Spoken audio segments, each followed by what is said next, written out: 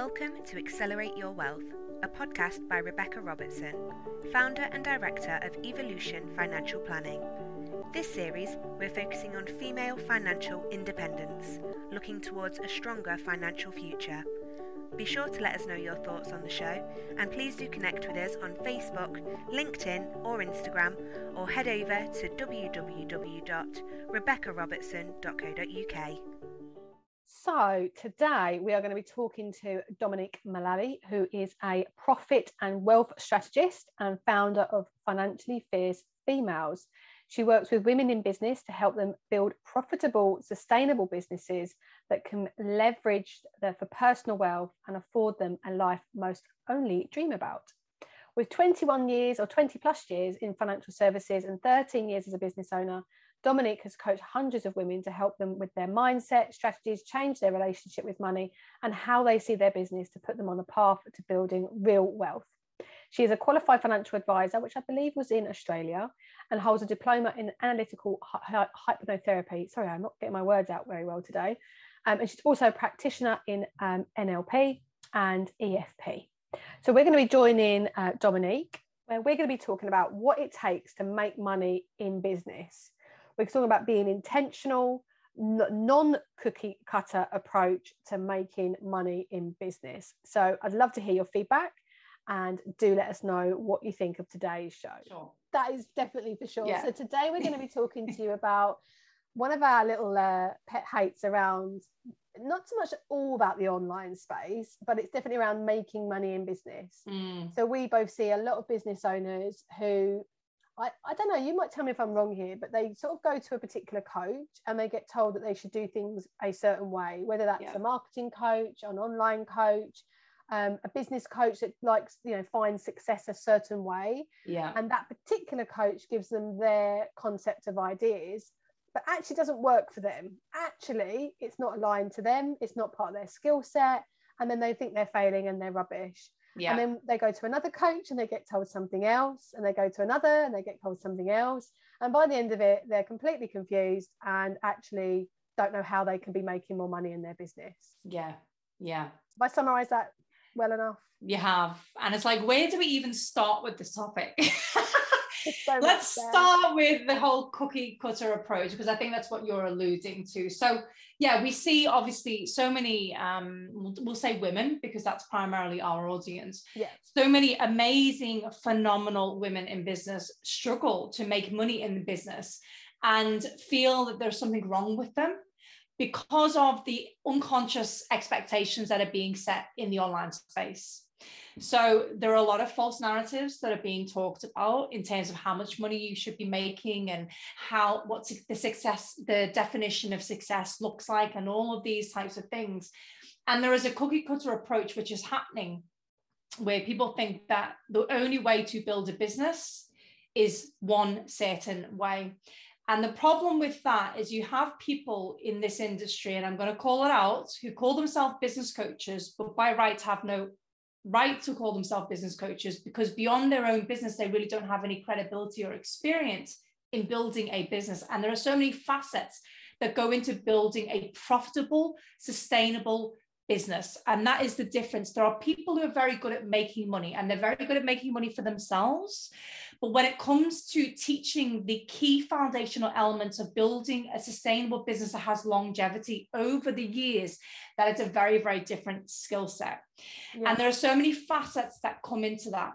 One is really understanding who this person is who's trying to build this business. What's their time commitments? What is their personality like? Are they an introvert? Are they an extrovert? What type of business are they trying to build? What are their goals? What are their sales skills? Do they have sales skills? Do they have marketing skills? What's their mindset? There's all these different facets that come into it. People try to take a silo approach when it comes to building business. Once you're making money in your business, then there will be areas that you may need to dial down on a little bit more. Say, for example, you might need to strengthen your marketing skills or maybe your sales skills. But until you actually start making money in your business, there are only three core components you should be focused on. And that is your mindset and making sure that you have the resilience to actually get back up over and over again every time you get a knock. Because let's be honest, being in business is not glamorous. It is fucking hard work. And again, The online space likes to glamorize it. Oh, I had a 100K launch. I did this, I did that. I did it all in 6 months. Yeah, you might have your unicorns who have done that. And I say unicorns because they are very rare. But the backstory usually behind that is they've been grafting away for years, or they've leveraged their existing relationships or a client base from maybe an old business that they've had. And so there needs to be a lot more transparency. Yeah, totally. I totally agree, because I know somebody who's done very, very well, very, very quickly. And they completely grafted. I'm not taking anything away from them.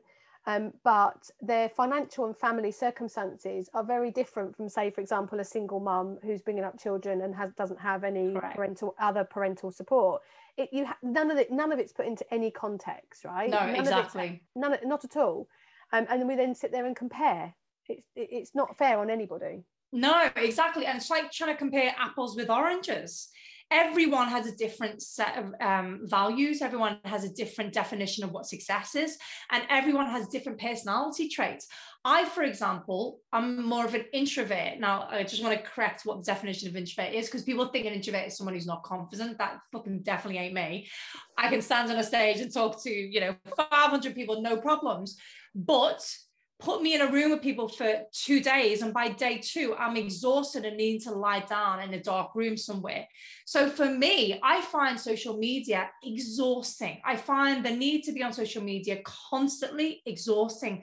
Now, for an extrovert, they would find some of the people find social media easy. They love it. They can be on stories like 15 times a day. I look at them and go, oh my God, I couldn't think of anything more exhausting. Like, that's just not for me. So it's understanding that what works for one person doesn't work for another. For me, for example, and this is something that Rebecca and I were just talking about before she hit record, I'm really good at relationship marketing. That is my superpower. So put me in a room with people and connect. I'm an amazing connector, and I'm an amazing connector and collaborator. So that works really, really well for me. My business is heavily built and has always been heavily built on referrals. But ask me to show up every day on stories, and I'm going to be like, not going to happen. No chance. There's an interesting point here. So I used to work, I've done a TEDx talk, and I've worked with speaker trainers, and I've come across several in my time. And, there was a phase where you had to learn how to speak on stage when that was the thing. I've been in business too long now. I sound so like what's that word when you become like cynical? Like an old funny daddy. Like I'm such an old funny daddy. And yeah, that they were teaching people who were massively introverted to speak on stage. Yeah. And I would often ask the question, hang on a minute, is this because you're just not confident and you don't like public speaking? Because that, like, nobody really loves, so the odd few love public speaking. I don't mind it. I can do it. I've done a TEDx talk. But it doesn't necessarily mean that you can consistently want to do that in your business every day, because that might mean that you need to be okay with traveling. You might need to be away from home more. It's a different business model, right? Absolutely. And the same applies for the online space. So I see certain coaches and trainers saying, oh, okay, you need to be doing a live every day. When it was, that time when everyone had to do lives. Now it's reels. But then it was lives, and you have to do a live a day. And, people would go into these lives and they hated it. It was just draining. Now, there's a difference between the energy that you've described, like the values of who you are as a person and what energizes you and what lights you up, to just sort of like not having the you can do it, but you've just not done it before. You're just not feeling super confident because it's new to you. And I think there's a real definition of recognizing about what you enjoy and what you're good at. And it's some things you can get good at. And there's something recently I was reminded about. I don't know if you've heard of it. It used to be called Wealth Dynamics. Yes. It's now called Talent Dynamics. Okay. And I took this score 3 years ago. And so you basically have different, you come out like a square, like a spectrum, one of those profiles. But I think it really highlights this issue in business around trying to do all things at once all the time, which you can't. So when I first took this, I was doing everything in my business. I was doing all the marketing, I was doing all the analysing, I was doing all the customer service, all the detail, all the customer care, everything. So I'm one of these people that actually can do every skill set. So at the top end, it had like the creative, which from memory is star, which is pretty obvious what you would do. You'd be on stage. And then there's the creative, and there's sort of a bit of an organizer, but not in too much detail. And then you have one side of the square, which is more the supporter, the organizer, And then at the bottom, you have the very detailed person, like super, super detailed. And then the other side of the square, you have somebody who is more, I think there's a bit, I forget now, but anyway, you get the point, right? You have different sides of the square that you have different profiles. So I was able to do all four equally. I was literally 24, 24, 24, and then like 26% in one particular area. And then I retook it a couple of weeks ago. And actually I was more in the creative and I was more in the star side. And actually that's since I've leaned into more what I enjoy in business, the roles and the jobs. I've literally outsourced everything that doesn't involve the things that I enjoy doing. So the only things that brings in the most revenue and only I can do happen to be the things that I really like, which is a bonus. And I repeat that. So what are you enjoying in your business? What only you can do that will bring in revenue, but actually lights you up? Yes. So that to me is the creative side of the business and talking to clients. So I do these podcasts, I talk to clients, that's all. I retook the profile, happens that I'm less in the detail, because I am. I'm less in the supportive and organising, because I am. And I'm less in the supporting side, because I've got people supporting me. I'm more in the creative and doing stuff. So sometimes you could be like a bit of a me, where you can do a little bit of everything. Or you might be somebody that's super detailed, really good at organising, but you're not somebody that's very creative, and you're not somebody that wants to be on stage, but you're a business owner. But then you've got your coach telling you to go and do lives every day.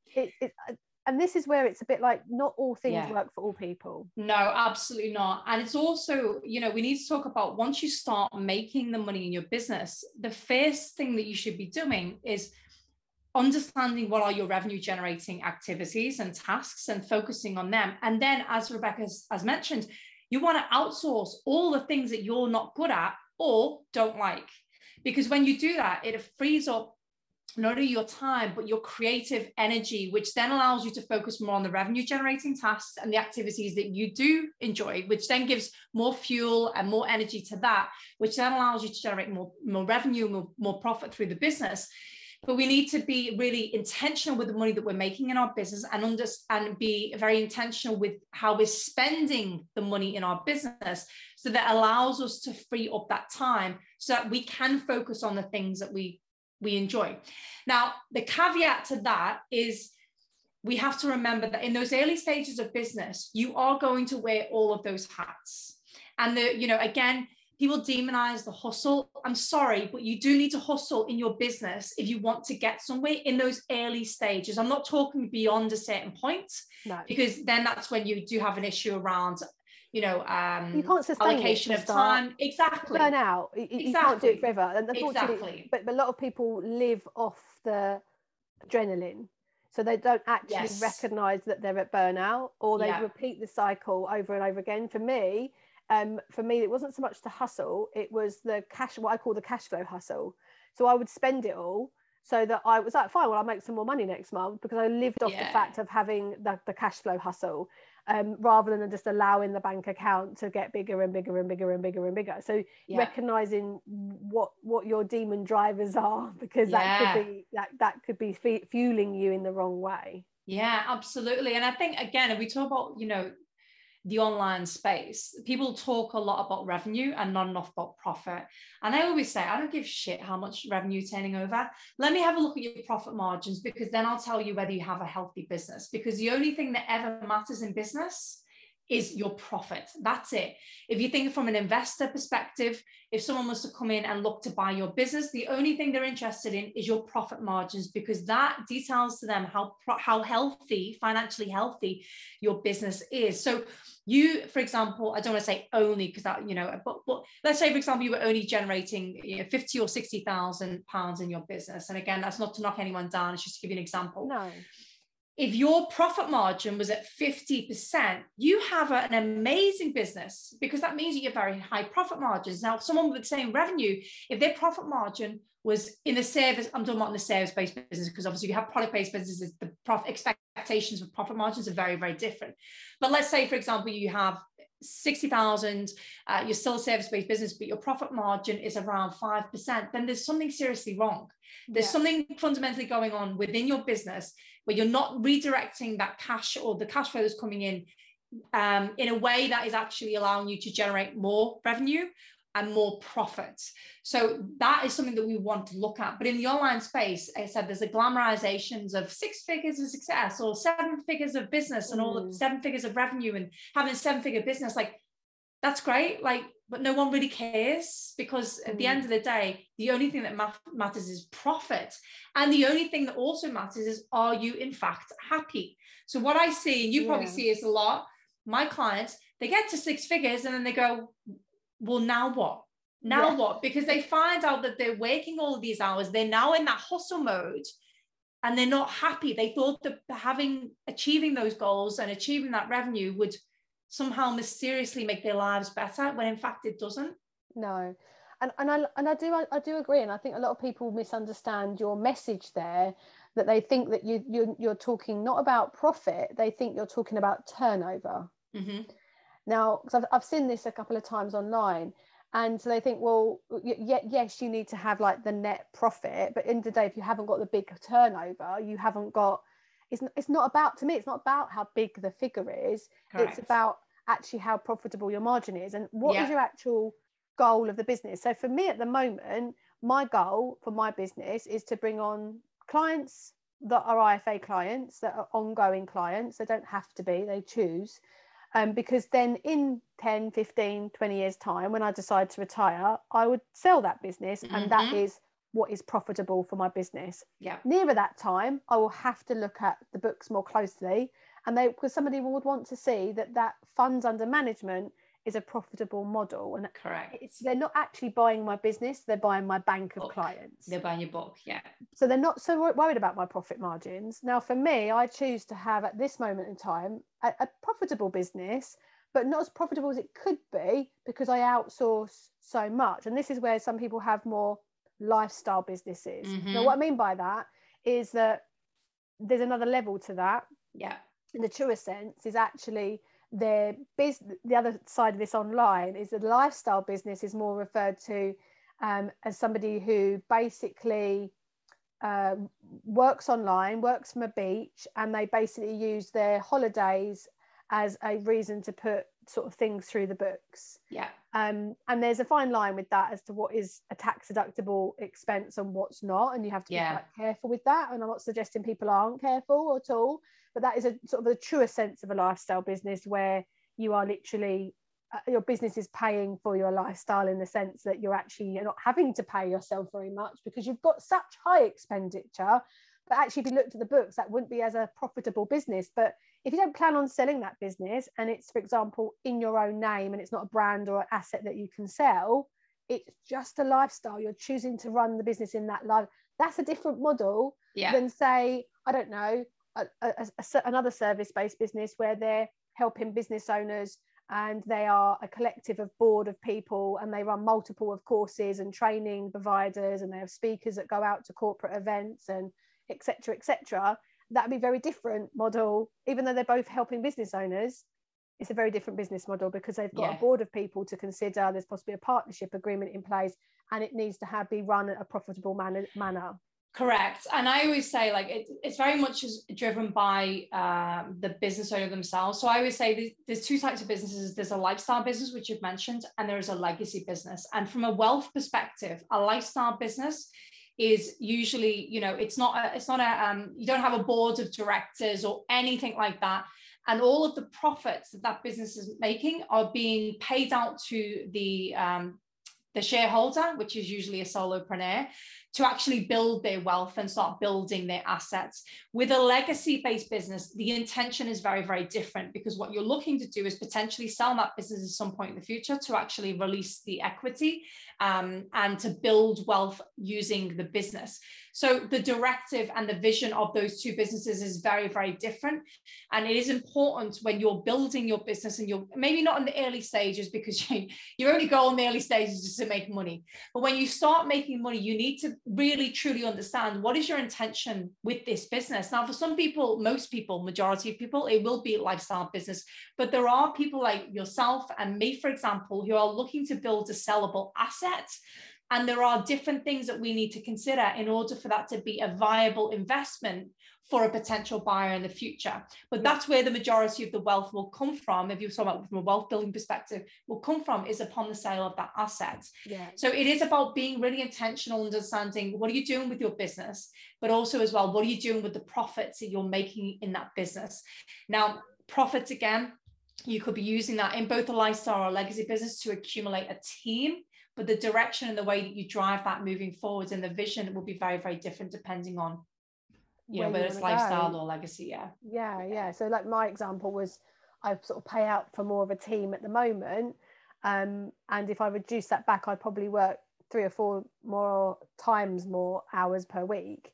But I'm choosing to sort of not, because I still got young children. Yeah. And actually it gives me focus to build other revenue streams. Yeah. So, which I enjoy more than doing all the admin. So yes, the business goes in phases, right? You don't always know all the answers all at once. And it's very much a organic, evolving beast. And I don't know about you, but if you look back to a year ago, 2 years ago, 5 years ago, for me, 10 years ago, it's sort of been the same, but it's felt so different at the same time.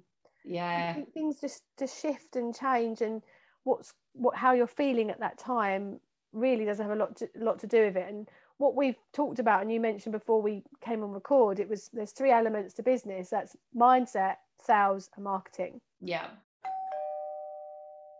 Hey, sorry to interrupt. I'm sure you were really, really engrossed there, and it will be back in just a second. I just wanted to take a moment to talk to you about a membership that I have that is very fresh and very new to 2020.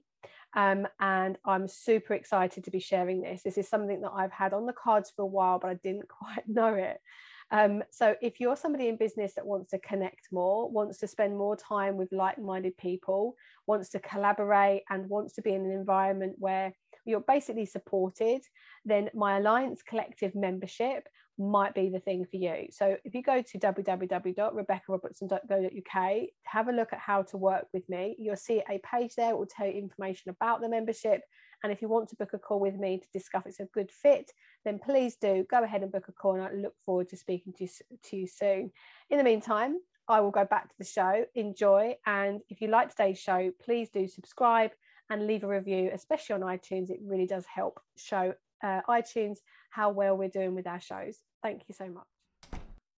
But they're huge subjects. So your mindset will affect what business model you have and how that evolves in the future as your business model grows and your confidence grows. Your sales and your marketing, well, it depends on who you've got around you and how they're doing things as to what is the recent fad, or looking at your values like we've talked about to be more aligned to how you sell, how you market.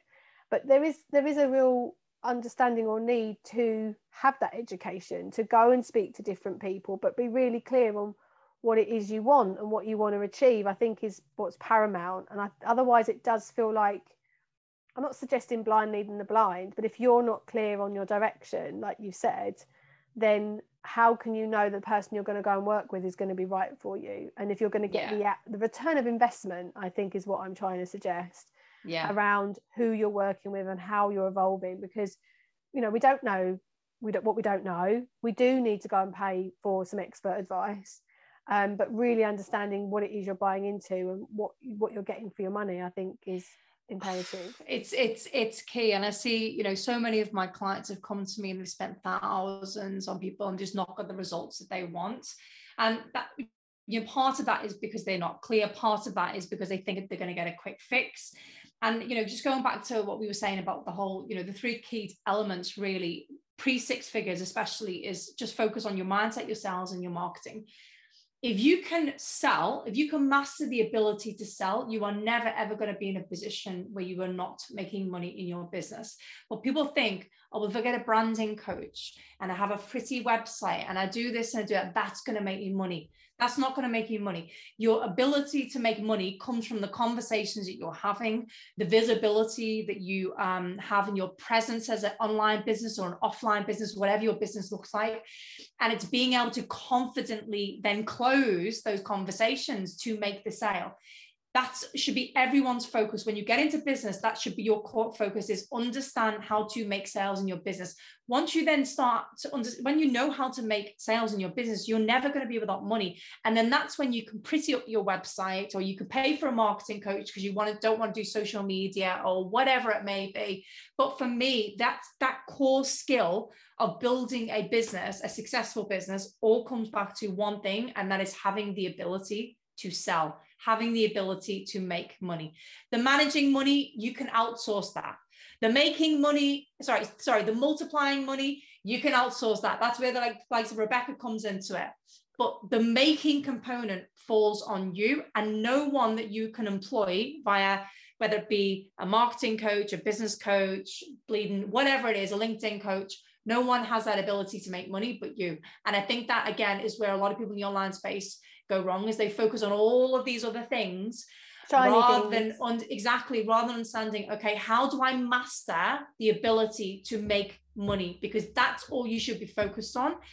And part of it will be about marketing, but for a lot of women, a large part of it is to do with the mindset. So that's why the mindset underpins all of it as well. I totally agree. And I think mainly that comes down to how much they charge, how they charge, how much they undercut themselves and don't charge enough. Yeah. How they position that sale. Yeah. And it's all about the positioning, and overcoming objections before they even are an objection. So thinking through that sales process. Exactly. And also around visibility, because regardless of, you know, what type of business you've got, you need to be visible in some degree, whether it's having a good website or speaking or going to on other people's podcasts. You don't have to have your own podcast, but however visible you are, however you're going to do it, visibility and sales process. And I totally agree with you about the outsourcing, because you can eventually, so I've got a client relationship manager, and every inquiry we have come through for my regulated business, they speak to Katie first, because in April we had 54 leads. Wow. I don't have time to speak to 54 people, because what I do is I give far too much away for free. Katie's so much more rude. She's like the gatekeeper. Yeah, she's my massive gatekeeper. Yeah. But she is very, very good at talking to people. And I'm not saying she's not selling anything, she's just positioning.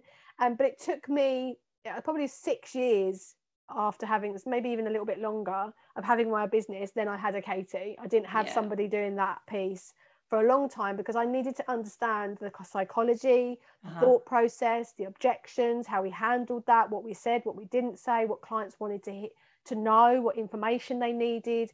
I needed to make sure that was slick as possible before I could even consider outsourcing that. Yes. So I think a lot of people focus on the visibility, and they get that wrong. Yeah, and I'm so glad that you brought this up, because you mentioned it a couple of times. This is where a lot of people go wrong, is they don't have a sales process. And a sales process is not just about the call, it's the end-to-end process of how do you actually attract your customer, and then how does that then convert? What is the middle ground between that? What is all the steps that have to happen in the business to get them from an unknown to a converted buyer? And a lot of people don't have a sales process. They don't have a clear idea of how they're attracting their customers. As I said, for some people it might be social media. For other people it might be speaking on stages, doing guest expert masterclasses, podcasting, whatever it is. But how are you attracting your clients or your customers, your demographic, the people you want to work with, to actually know who you are? That's the visibility piece. And then how are you nurturing those relationships? What are you doing to actually that's key. Yes. That's key. I spoke to a client yesterday, and we had a lovely, lovely chat, and I'd give her some tips, and she's fine now. And she's a sort of a budding author. She's got a book deal. She's speaking as well. And I said to her, how's revenue? Well, she's an author, like revenue is based on author sales. And we talked about a course, and she's going to speaking at events, but she hasn't got anything to pull people through from there. There's no freebie, there's no webinar, there's no event, there's no challenge, there's no website link, there's no discovery call, there's nothing, there's absolutely nothing. So there is no sales process, and that's what I highlighted to her. You know, you need some sort of nurturing sales process, because otherwise why bother going to the event? Literally. Exactly. Don't think people are going to bite your hand off, because you haven't even, if they asked you and they were literally biting your hand off, you wouldn't even know what to say to them, because you haven't got anything to give them. You couldn't even give them the link or say, let's chat tomorrow, because you wouldn't even know what to say. Yeah. And the truth is that only 3% of the market are ever in buy mode. They're only ever in that real like blood zone where they're thirsty to buy. So the other 97% are either they don't really understand they have a problem, or it's not urgent enough, or it's not top of mind. So your job as a business owner is to always be top of mind, is to nurture those relationships, whether it be newsletters, podcasts, speaking events, whatever it is, so that when they are wanting to buy and they're primed in a position where they're now considering it, you're top of mind. They know where to go to actually facilitate that. And a lot of people miss that part of the process as well. They think, well, they just downloaded my freebie. That's great. Okay, but what are you doing to nurture relationships? And especially, again, it goes back to what we were speaking about before we hit record, Rebecca, is people need to understand that business has always been and will always be about relationships. Yeah. How are you nurturing those relationships? And you don't nurture those relationships with the assumption that someone is always going to be buying from you, but you nurture those relationships with genuine, a genuine desire to build an authentic relationship, provide value. How are you providing value to your potential customers or your clients? Because that's where the know, like, and trust factor comes into it, you know? And again, if we talk about... But there's a bit of slip up there. This is where I think a lot of women get that, and they end up doing a lot for free and still not having a sales process. They do that bit not too bad. That marketing, upfront marketing, not too bad generally. I don't find that's a massive issue. But then they do too much for free, and they don't actually offer anything. There is no sales psychology behind any of it. Yes, absolutely. So we need to remember that we're business owners and we're in the business to make money. Okay. That first and foremost, I say that and I claim that unapologetically. I'm not here to hand out freebies. Does that mean that I don't provide value? Absolutely not. But I have my podcast. I have other free resources for people who don't have the means available to employ my services right now. But for those people who want to pay me and have a conversation about it, let's bring it on. I make no apologies for the fees that I charge.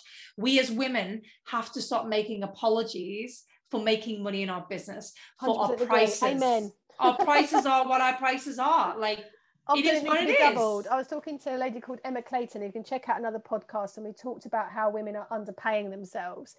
And she had many statistics. I think it's coming out on the 6th of May, actually. I'm not sure when this podcast is coming out, but it's it's number 61, only because I've got it in the screen in front of me. I did not prepare that.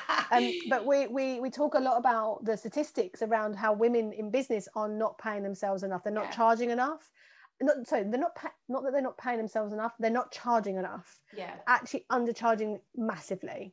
It's a huge problem for women in business, and it comes down to confidence. It comes down to really truly not understanding the value that you bring as a provider of a service or a product or whatever it may be.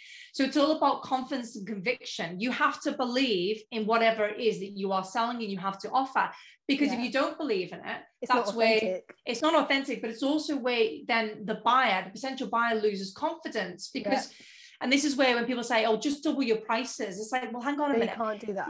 You have to do it incrementally, because if you have an issue charging at this price, how the hell are you going to charge at double the price? And I found that myself. I found that totally in my business. Last January this year, prior, I used to charge for a financial I did a report, and if the client went ahead, then I charged them a fee. Mm-hmm. In January, I charged them for the report, not if they went ahead or not, because 9 times out of 10 they did go ahead. Yeah. Because it was literally truly bespoke, individual, unbiased.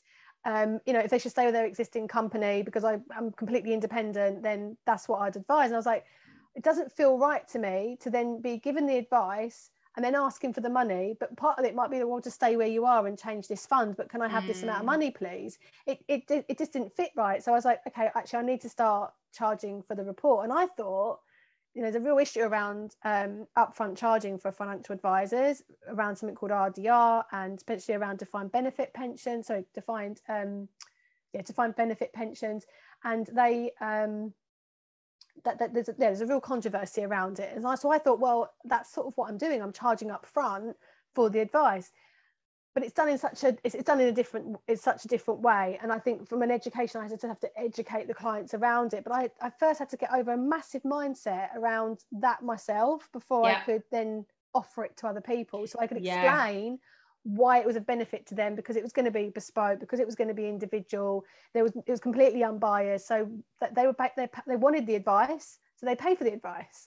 And so understanding the client psychology and what they're actually buying into and what they're buying into you for is crucial. And that made a massive difference to how I positioned what I did and how I worked with clients. 100%. And I can absolutely relate to what you're talking about, because when I started my financial advisor journey, I came into it, I was a financial advisor in Australia, where the market is very, very different. And I came into it at a time where commissions were no longer allowed. So I didn't know any different. I was just, my standard fee was like £1,500. That was my standard fee. And then it'd be on top of that would be other research, like other fees, depending on what we were doing for the client. And all the old lifers, as we called them, had all of these mindset issues because they come from a commission-based environment. And this wasn't just women, this was men as well. They come from a commission-based environment where they're like, clients are never going to pay that. They're just never going to pay that. And it was interesting time for me to see this complete disconnect, because I didn't know any different. I'm like, well, the price is what the price is. I don't know any different. I'm charging an upfront fee. Whereas they came from an industry and a model where it was completely different and everything was commission-based. And your mindset is the biggest thing that will hold you back when it comes to making your business. So during that time, I was flying and I was seeing some of my colleagues struggling because they couldn't get the mindset around the transition of being now an upfront fee based business as opposed to a commission based business. And it's the same for us, but it's all about how you translate the value. I had no issues translating the value of my services to a client. Whereas for some of those people, they struggled. And we see it the same with our clients and our customers that we work with now. It's the same thing. You have to really truly understand the transformational value that your services or your product offer to a would-be buyer. And you have to be confident in articulating that. That's when you stand firm in your conviction of your pricing. That's when you have the full belief. And when you have that full belief, you will get pushbacks about price. Of course you will. But guess what? Those people are not your clients either. If you articulate the value and someone still doesn't see the value in what it is that you do, it's not your job to convince them. There are plenty of other people out there who will help them. They may not get the service, or they might not get the value that you offer or the transformation, but that's not your problem. And again, that's where we as women have to be unapologetic about that. The price is the price. This is the value and the transformation I offer. If you don't like it, I'm sorry, but the fee is what it is. But I also think for me, I totally agree with everything you're saying, that there's elements of that evolving growth where you just need to evolve it and shift it and analyze it and look at it. But there's also the issue around enoughness, where, for example, for me, I never felt for a long time good enough to charge a certain amount, because I'd only been in it, I'd only had 15 years experience, and I wasn't chartered, or I wasn't this, I wasn't that. And as women, I see a lot of women doing this. They're getting more qualifications, more certificates, more and more and more and more. And I did it with awards. They're sitting behind me as I'm recording. I did it with awards. I applied for a load of awards, and it wasn't for anybody else. I wasn't doing it for post external gratification. It was to prove to myself that validation. I was good enough. And I think we do that a lot, and it wasn't actually, those issues didn't go away. I just looked back and went, why am I doing this? This has not made me feel any better. Why am I doing this? It wasn't until I actually looked much deeper into past traumas that I actually figured out that it was much more about how I felt about myself. Absolutely. And you know what, for women in business, it always comes back to this. And I always said, when I was a financial advisor, I was fascinated. So about human psychology, I was fascinated at the difference in the conversations between my male clients and my female clients when it comes to wealth and building wealth. So again, in Australia, the market is very, very different. So in Australia, you have to have a financial advisor, you have a private pension, and you have to have a conversation at least once or twice a year. So that's a law, that's standard. So the conversations between the men and the females from a monetary perspective and, and building wealth were very, very different. And it comes back to what you were talking about. For women, There's so much emotional attachment to money and what it means to have money, or what it means to make money, what it means to receive money. And so for women, we really make it about ourselves and being enough. Whereas for men, that's how they measure their success, is by how much money they're making. So I always say, like, women are driven by their values and their contributions. That's why women often struggle with making money and receiving money, because they feel like, oh, well, it didn't take me that long, and and I just want to give value, and I just want to be amazing, all these things. Whereas for a man, as I said, he's driven by his ego, and in not all instances, but a lot of instances, they're driven by the ego and power and control. And that's the way they show their dominance. And that's the way they show their place. Whereas for a woman, it's about value and contribution. So there is this absolute disconnect from a psychology between the two sexes as well, around their approaches to making money, managing money, multiplying money, all of those different things. And there are different mindsets that we need to apply to each of those structures as well, because it's a different mindset when you're making money. It's a different mindset to managing money. And then it's a whole nother mindset to actually multiplying that money, which is obviously what the wealth element is as well. Definitely. Well, I've loved our chat today. I don't think we got on too much of a rant. No, we didn't. We were actually, no, we didn't. Not at all. We didn't actually at all. Yeah, I love it. And the key words for me are around intention, be intentional. Yeah. Cookie cutter. So don't always have a cookie cut. Know what it is you're actually wanting to allow yourself to make more money. So I've really enjoyed our chat today. How can people connect with you if they want to work with you? How does that work? So probably best on LinkedIn at the moment. I am on Instagram, but I'm probably more active on LinkedIn. So yeah, cool. Get me on LinkedIn, and it's just my name. My name's Dominique Mullally. Yeah. Brilliant. And there's links in the show notes, so they'll be able to check you out there. And have you got anything coming up that you want to share with us? No, not that I can think of. Nothing too good. I'm glad to hear that. Nothing on the. I'm glad to hear that, because every conversation I've had with you over the last year, it was almost like, I'm doing this, I'm doing this, I'm doing this, I'm doing that, I'm doing this, I'm going to do this, I'm going to do that, I'm going to do this. I'm so glad to hear this sort of scaled back, more calmer Dominique. It's lovely to hear. Yeah, I know. It's a little bit different. As obviously my business is transitioning and pivoting at the moment, so there is a lot more space in the diary, which is great, because I have room to be more creative, and that's why it's really important to allow. When you can outsource it, because being a CEO of your business, you need that time and space in your diary. So I definitely have more time and space these days, which is good. Amazing. Well, thank you so much for joining me today. I'm sure you will come back. You will hear from Dominique, I'm sure, in the future. For now, it's a goodbye from me. And this is where, like, that sketch, isn't it? What's that sketch? For that old-fashioned sketch? You might have been in Australia at the time. I don't know. Where he says he goes, this goodbye. He says it's a goodbye from him, and then he turned around and says it's a goodbye from him. I was just trying to do that sketch, but didn't really come out very well. Bye then. I'll just say bye. Bye. Thank you for joining us on today's episode of Accelerate Your Wealth. For further help or to connect with Rebecca directly, please head over to the website www.rebeccarobertson.co.uk, where you can find further information on our planner, book, and how to further maximise your wealth. For any regulated advice, please do head over to www.evolutionfinancialplanning.co.uk.